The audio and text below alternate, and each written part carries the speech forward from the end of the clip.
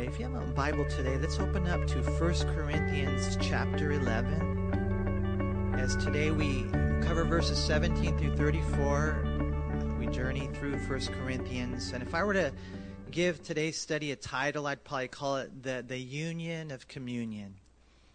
And so we read here in 1 Corinthians chapter 11, Paul says in verse 17, "Now in giving these instructions, I do not praise you, since you come together not for the better, but for the worse." Imagine leaving church service worse than when you arrived. That's not our intention, huh? We want to come to church service and we want to draw closer to God. We want to get stronger with His power. We want to learn. We want to leave, I guess you can say, better than when we came. But here, as Paul continues his instructions to the Corinthians, we see a contrast. Earlier in verse 2, he said, "We praise you because you guys keep the traditions."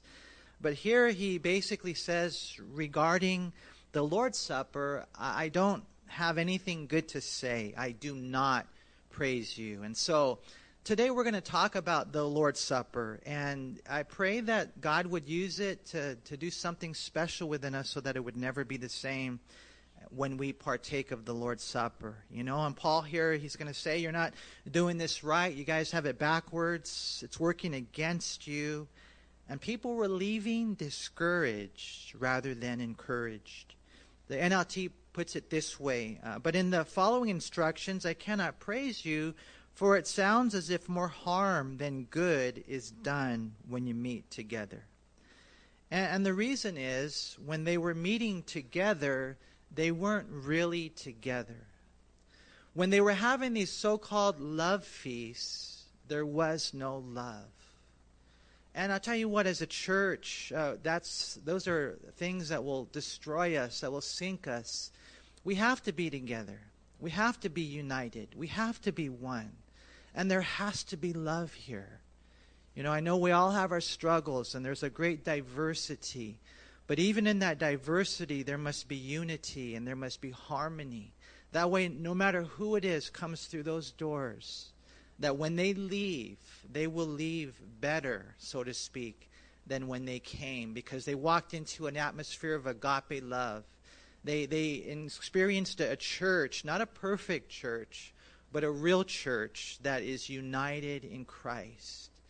And so Paul here is going to deal with this issue, you know, because they were lacking the love, and it was obvious. Imagine, again, leaving church service worse than when you arrived, but this can happen when there are divisions in the body. And that's why Paul writes in verse 18, "For first of all, when you come together as a church, I hear that there are divisions among you, and in part I believe it. For there must also be factions among you, that those who are approved may be recognized among you. Therefore, when you come together in one place, it is not to eat the Lord's Supper. For in eating, each one takes his own supper ahead of others, and one is hungry and another is drunk. What? Do you not have houses to eat and drink in? Or do you despise the church of God and shame those who have nothing? What shall I say to you? Shall I praise you in this? I do not praise you." You know, Paul heard there were divisions among them. Some say that what Paul is teaching here is that these divisions, these factions, however you label them, are okay and even necessary in the church to be able to distinguish between good and bad. Look again, if you would, at verse 18. "For first of all, when you come together as a church, I hear that there are divisions. I believe it.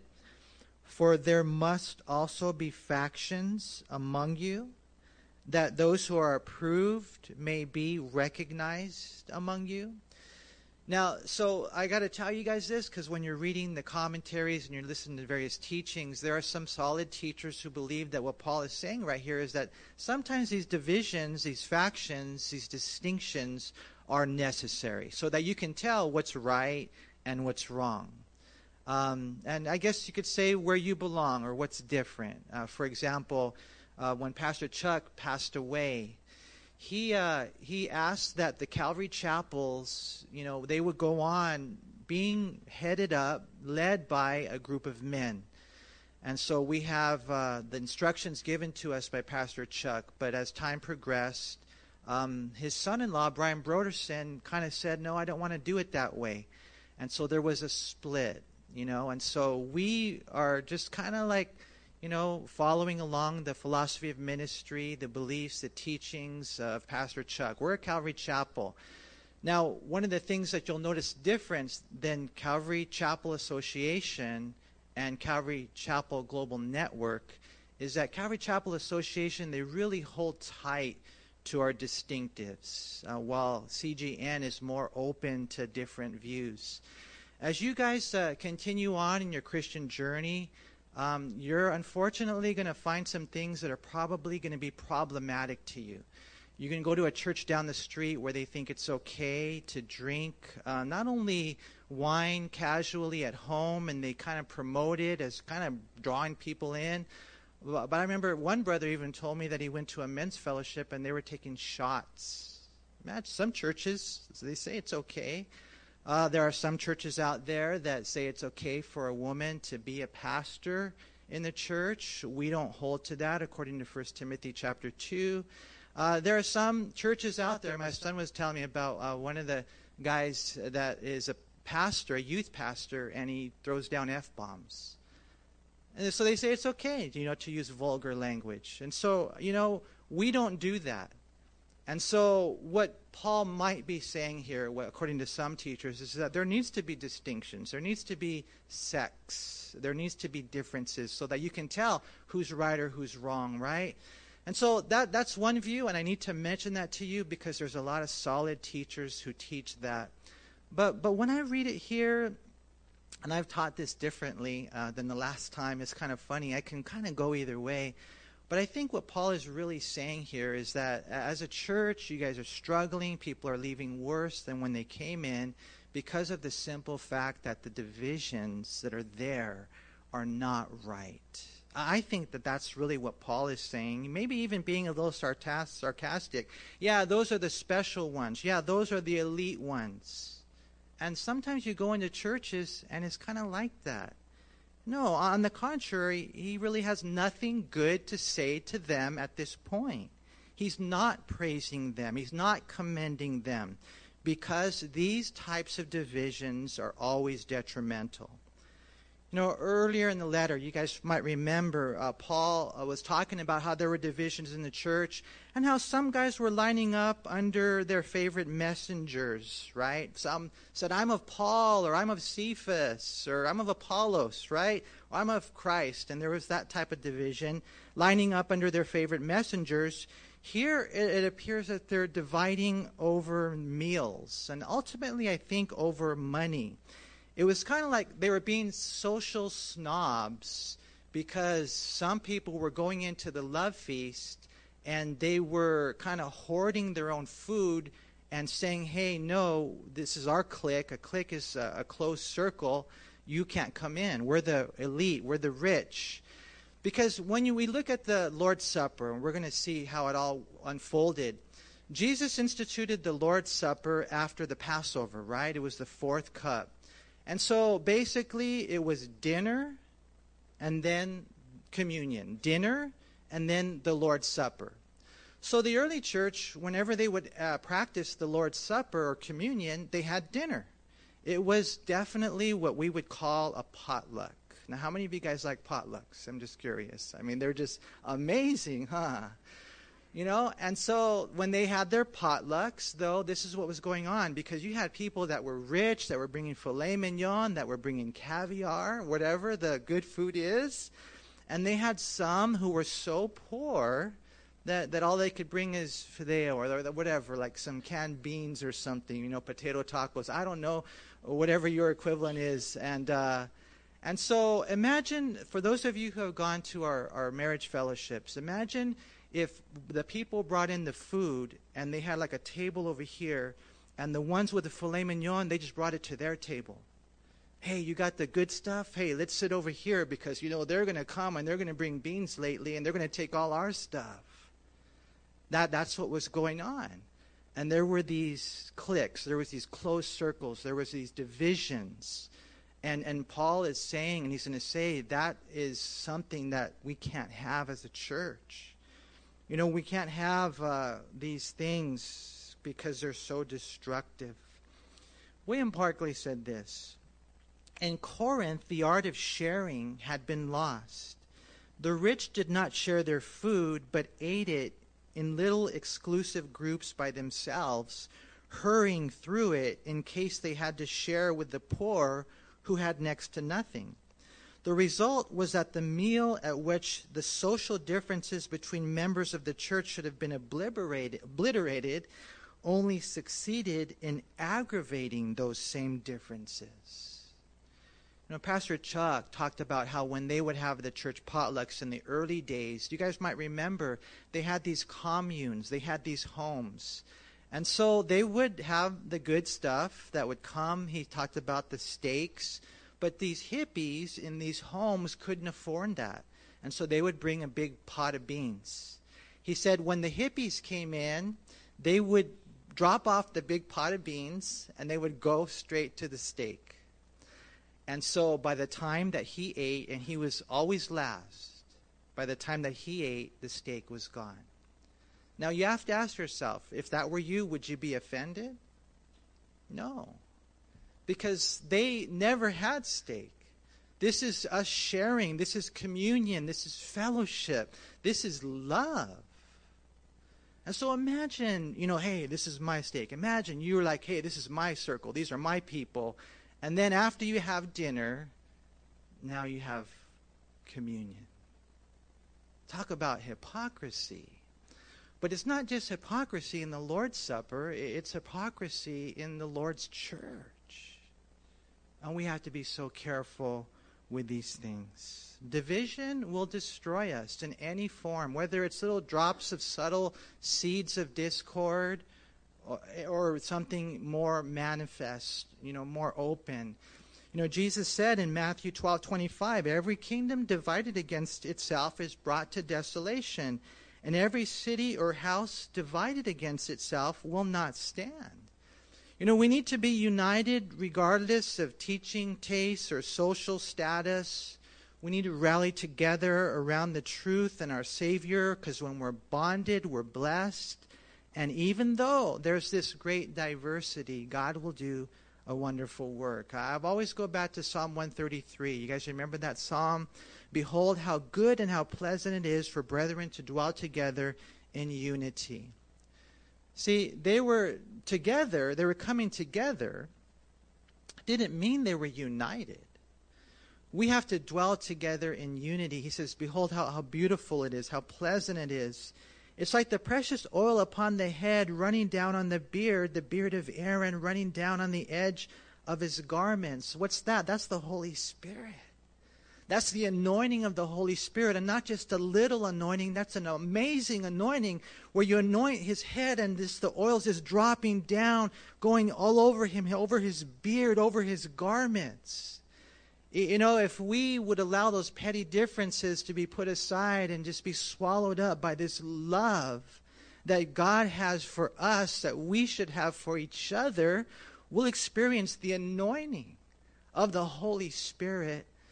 And then he goes on and describe it's like the dew of Hermon descending upon the mountains of Zion. The dew, you guys know what the dew is. It's the blessings from above. That God drops upon us in order to bring fruit. Imagine that. That's what happens when we're united. He says, for there the Lord commanded the blessing, life forevermore. And that's why it's so important to be united as a family, as a flock, because there's anointing, there's blessing. We have to make sure, you guys, that the devil will love to come in and divide and conquer. Don't let him. Not in any way. Not in your heart, because that's where it begins. In Corinth, unfortunately, there was that division because of different tastes and teachers, or because of, social status or whatever, we experienced it in high school, how ugly that was. What, you're a jock? You're not the popular one. As a church, every single person should be loved and welcomed. We have to be really careful. Imagine leaving church service worse than when you arrived. This can happen when there are divisions in the body. But it can be avoided with this thing we call, remember when you were Catholics, they called it Holy Communion. Holy Communion. Because look what Paul says in verse 23. For I received from the Lord that which I also delivered to you, that the Lord Jesus, on the same night in which he was betrayed, took bread, and when he had given thanks, he broke it and said, Take, eat, this is my body, which is broken for you. Do this in remembrance of me. And in the same manner he also took the cup after supper, saying, This cup is the new covenant in my blood. This do as often as you drink it in remembrance of me. For as often as you eat this bread and drink this cup, you proclaim the Lord's death till he comes. And again, this is all part of the Lord's Supper. They would eat the way they ate, and then they would have communion. It was all one package for them. And I kind of wish it was all one package for us too. Maybe one day when we get a building, this crazy building, we'll be able to do this more frequently. To have dinner and then to have communion the way that they did in the early days in the church. You could do it at home, that's for sure. But here, when you think about it, what a contrast between what they were doing and what Christ did. What an absolute contrast. The Corinthians were fundamentally selfish, while Christ was completely and absolutely selfless. Christ didn't come to take, he gave himself. He gave his body. He gave his blood. It was so much more than dinner. It was death on a cross, accepted the same night in which he was betrayed. There was nothing slowing him down or holding him back. It was just pure love. This is what we call the Lord's Supper. It's holy. When you look at this, and Paul here is trying to share with them, I'm giving to you what I got from Christ. This is from Jesus. This is something that is from him. He didn't receive it through men. It says in the book of Galatians, he got it directly from Christ. This whole thing we call communion. And as we go through this, I want to give you guys 4 words that might be helpful regarding communion, regarding what we call the Lord's Supper. Okay, number 1 is the word institution. Institution. And that word, it means a law or practice or custom. And so when it comes to the Christian church, there are 2 institutions. One is baptism. The other is the Lord's Supper. And it's a practice that we have. Baptism, you only do once when you're old enough to understand, and you're not ashamed, and you go into the water. And the old man dies, the new man rises. It's a practice that we do once. Communion is another institution that we do repeatedly, right? It's to be practiced regularly, and it was. If you read Acts 2:42, it says they continued steadfastly in the apostles' doctrine and fellowship, in the breaking of bread, and in prayers. And there were references to the breaking of bread. That's a reference to communion. We see the same thing in Acts 2:46, and then also in Acts chapter 20, verse 7, how they would get together each week and they would break bread and they would have communion. And so, number 1 is the word institution. And so, make sure, that when you go to church service, that for us, we do communion the 2nd Sunday of every month and the 4th Thursday of every month. And so, if you want to know, okay, today's a special day. In one sense, every day is special, but let's prepare our hearts because today we're going to have the Lord's Supper. And you come in next week, Lord willing, and we're going to partake of the Lord's Supper today, communion. So it's an institution, regularly practiced. You do also maybe with your friends, maybe with your family. You don't have to be a pastor to do communion. And so number 1 is an institution. Number 2 is the word communion. And so institution, second word is communion. And this is an interesting word when you really think about it, because the Catholic Church will tell you that when they partake of the Lord's Supper, they have this word transubstantiation. You guys ever heard that? Transubstantiation. And what they mean is this is the literal body and blood of Jesus. They would use in the old days the word hocus pocus, and boom, it would change into the literal body and blood of Jesus. Well, when Jesus instituted communion, his body was right here, the bread was right here. So I don't, we know it's not that, right?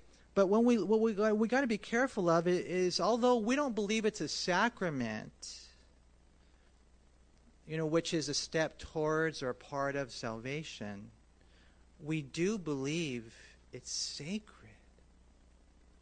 And I think that's where I think a lot of times Christian churches, Protestant churches might fall short. Well, it's not a sacrament.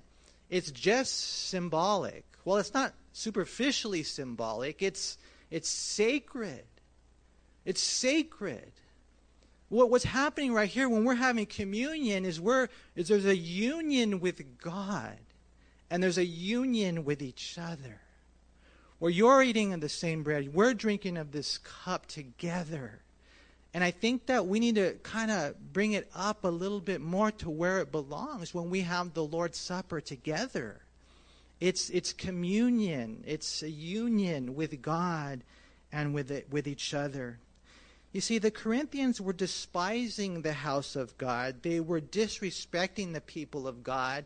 And they were doing the same regarding, they were not reverencing, they were not acknowledging the sacredness of what was going on here.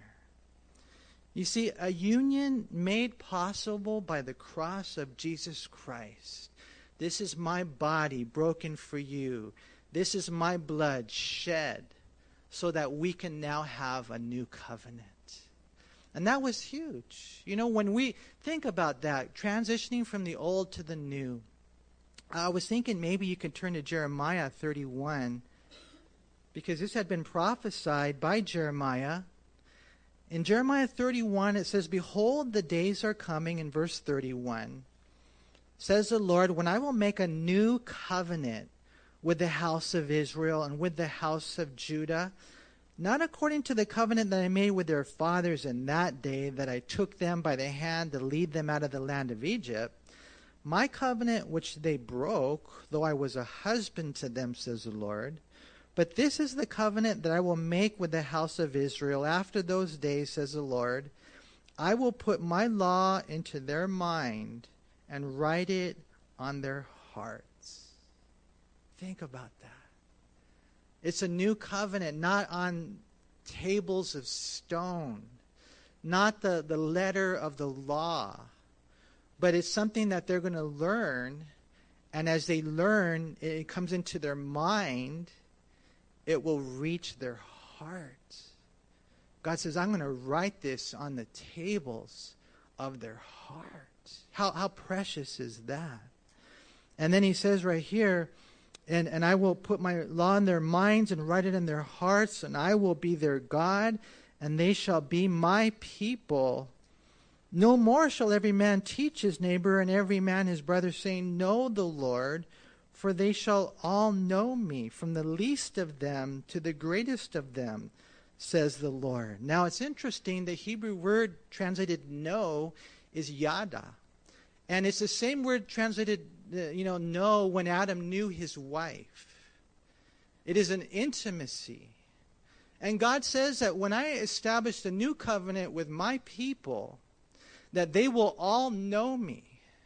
That it will be this intimacy from the least of them to the greatest of them. Whatever the position is, whatever the person is. I mean, you might look in the church, and whatever you do, please don't think, well, they know the Lord more than they do, that there's some type of spiritual hierarchy, that they're better than them. Absolutely not. That, it's all level at the foot of the cross. We're all sinners. And what the Lord is saying is, when this new covenant is established, it's a priesthood of all believers. And it goes into their mind, they learn it, and then it reaches their hearts. And then everyone, they're all going to know me. The least, whatever, however you would define that to the greatest, they're all going to know me. You see, this is the new covenant. There's no second-class citizens here in Calvary Chapel El Monte. There's no second-class citizens in the church. And so when Jesus is establishing this new covenant with them, this is the blood, he said, of the new covenant, they would immediately know, well, this is what Jeremiah is talking about, Jeremiah 31 through 34. And this is what he's trying to establish with us. Listen, the Lord's Supper is, first of all, an institution that to be practiced regularly. Secondly, it's communion. And it's so sacred.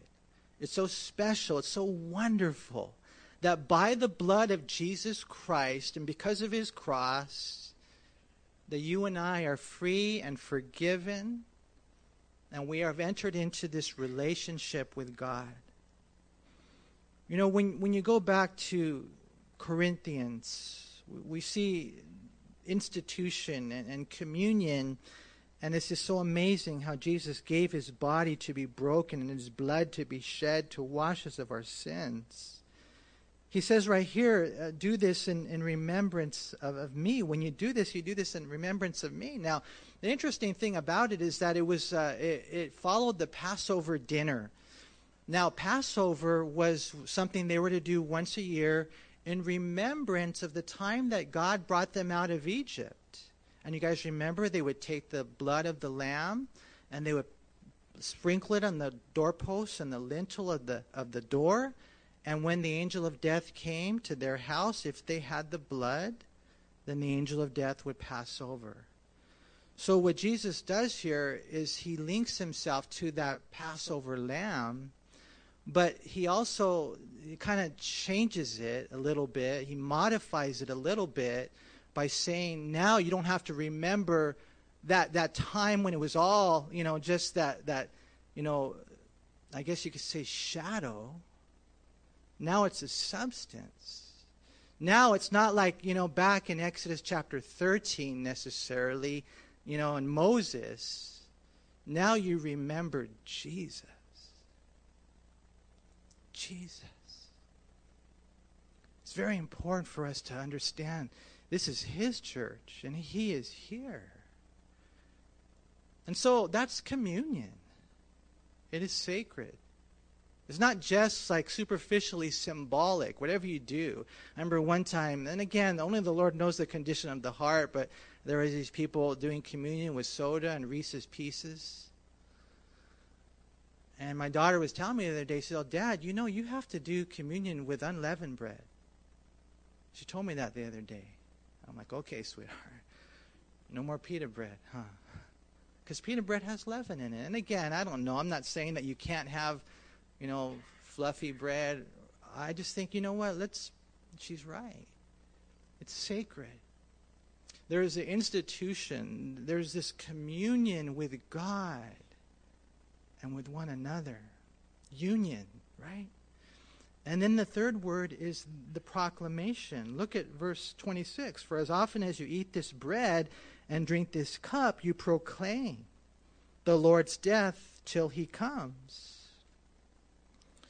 When we're having communion, we're looking back to that time that Jesus instituted it. And, it's interesting to me, and I've told you guys this before, how Bruce Shelley in his book on church history, he prefaces it by saying that Christianity is the only religion in the world where the centerpiece is the humiliation of her God. And he says, I want you to keep going back to the cross.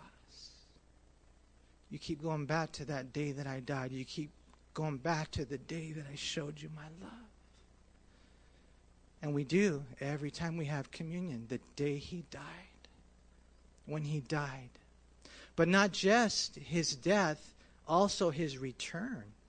Because it says right here in Matthew 26:29, I say to you, Jesus said, I will not drink of this fruit of the vine from now on until that day when I drink it new with you in my Father's kingdom. For as often as you eat this bread and drink this cup, you proclaim the Lord's death till he comes.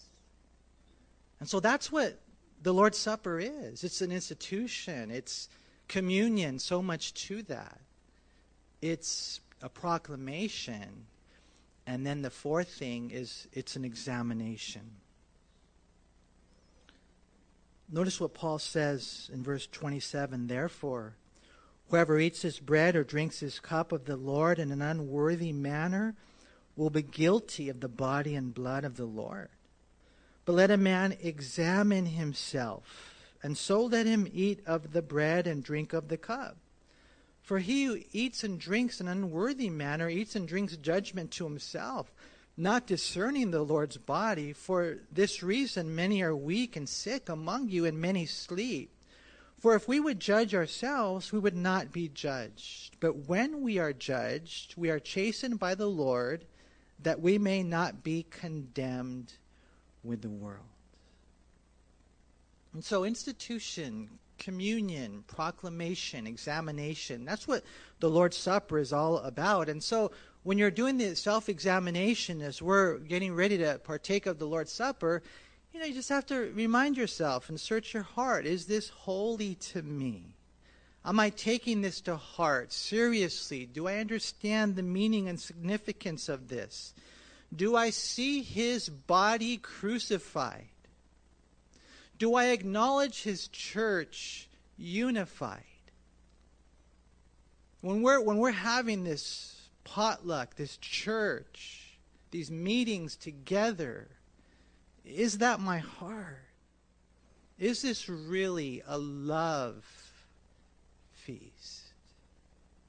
If we take it lightly, then we're guilty, and our Father will be forced to deal with us, and if necessary, severely. You guys know that when God disciplines us, first he does it verbally. First thing he does when he corrects us is he speaks to us. He tells us to get right. Just listen when he talks to you. If he says jump, what do you say? How high? That's all I got to do, man. But if you don't want to listen to him verbally, then he'll start dealing with you circumstantially. If that doesn't work, next thing you know, it can be physically. If that doesn't work, it can be mortally. Paul said, this is why some of you guys are weak. You're weak. And who knows, maybe it's not just weak physically. Maybe it's weak spiritually. Because when you have communion, you're not really seeing the sacredness of it. You're weak. You're sick. Some of you have died. Now, that doesn't mean that everybody who's physically ill or those who have died, they're guilty of this, but some are. And there's that warning here, and the intention is not, because some people will come to a passage like this and they'll say, okay, then, well, when I have communion or when they pass the cup and the bread, I'm not going to take it because, my heart's not right. That is not the intention of this. The intention of this passage is to get your heart right here, right now. That none of us would come in and hold on to any sin.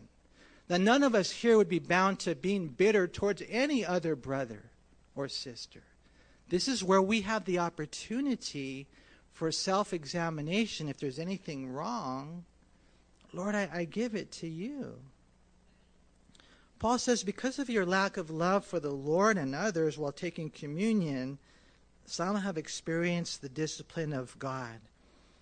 William Barclay said this, every man in whose heart there is hatred, bitterness, contempt against his brother, as he comes to the table of our Lord, he eats and drinks unworthily. Paul said it doesn't have to be there. It doesn't have to be that way. As God's children, we can get away with it. We can't get away with it. We're chastened by the Lord. That's what he says right there, in order that we wouldn't be condemned with the world. In other words, they might get away with the things that they do because they're not Christians. But you're Christians, and God will deal with us to keep us on track. I always tell my son, there's a difference between being disciplined by God and being punished by God.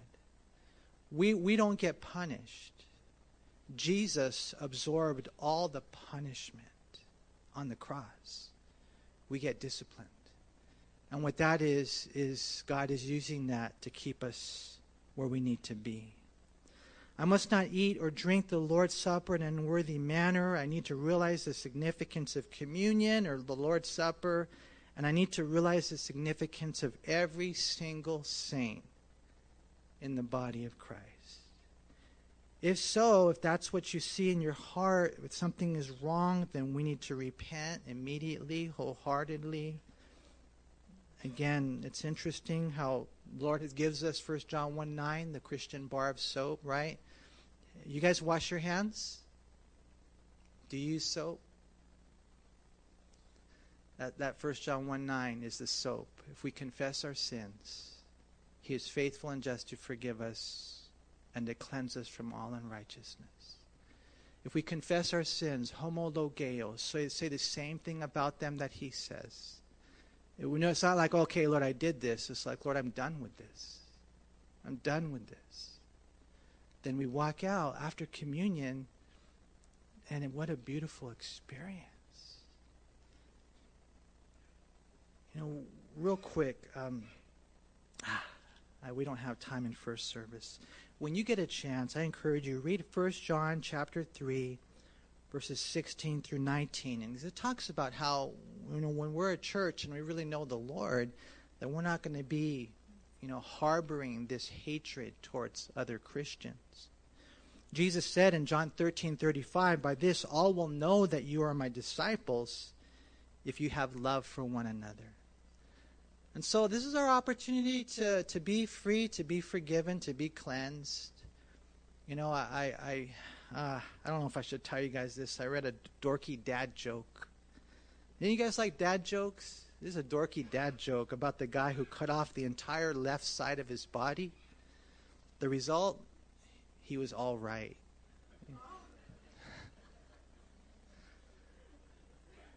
You don't have to cut off the entire left side of your body. All you have to do is believe. Believe on the Lord Jesus Christ. And so here Paul closes. He says in verse 33, "Therefore, my brethren, when you come together to eat, wait for one another. But if anyone is hungry, let him eat at home, lest you come together for judgment, and the rest I will set in order." Again, William Barclay said, "A church is no true church if the art of sharing is forgotten. When people wish to keep things to themselves and to their own circle, they are not even beginning to be Christian. The true Christian cannot bear to have too much while others have too little. He finds his greatest privilege not in jealously guarding his privileges, but in giving them away." See, at the end of the day, I think it's this, you guys. It's just love. It's just love. When you're talking about this love feast, when you're talking about the church, when you're talking about Jesus, when you're talking about us being together, it's never an exclusivity. It's never where I don't want the best for you. It's just this thing called love.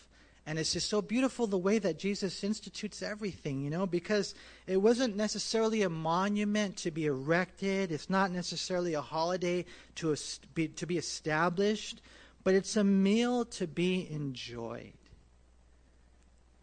And so I pray that we would enjoy this Lord's Supper, this communion with Him and with each other. I brought some bananas in today. A bunch of bananas. And because I didn't have a chance to eat breakfast this morning, and the bananas I have, if I keep them, I have too many. If I keep them, they're going to go bad. And so I said, I'm going to bring them in. And so when I brought them in, I offered them to the team. And then I almost took one and put it in my office. I almost did that just to make sure that I got one. And then the Lord said, "Hey, that's what you're teaching today." Leave it there, and if everybody gets the banana, if there's one left for you, cool. If not, praise God, because that's what love is all about. That's what the Lord has done for us. He's so good.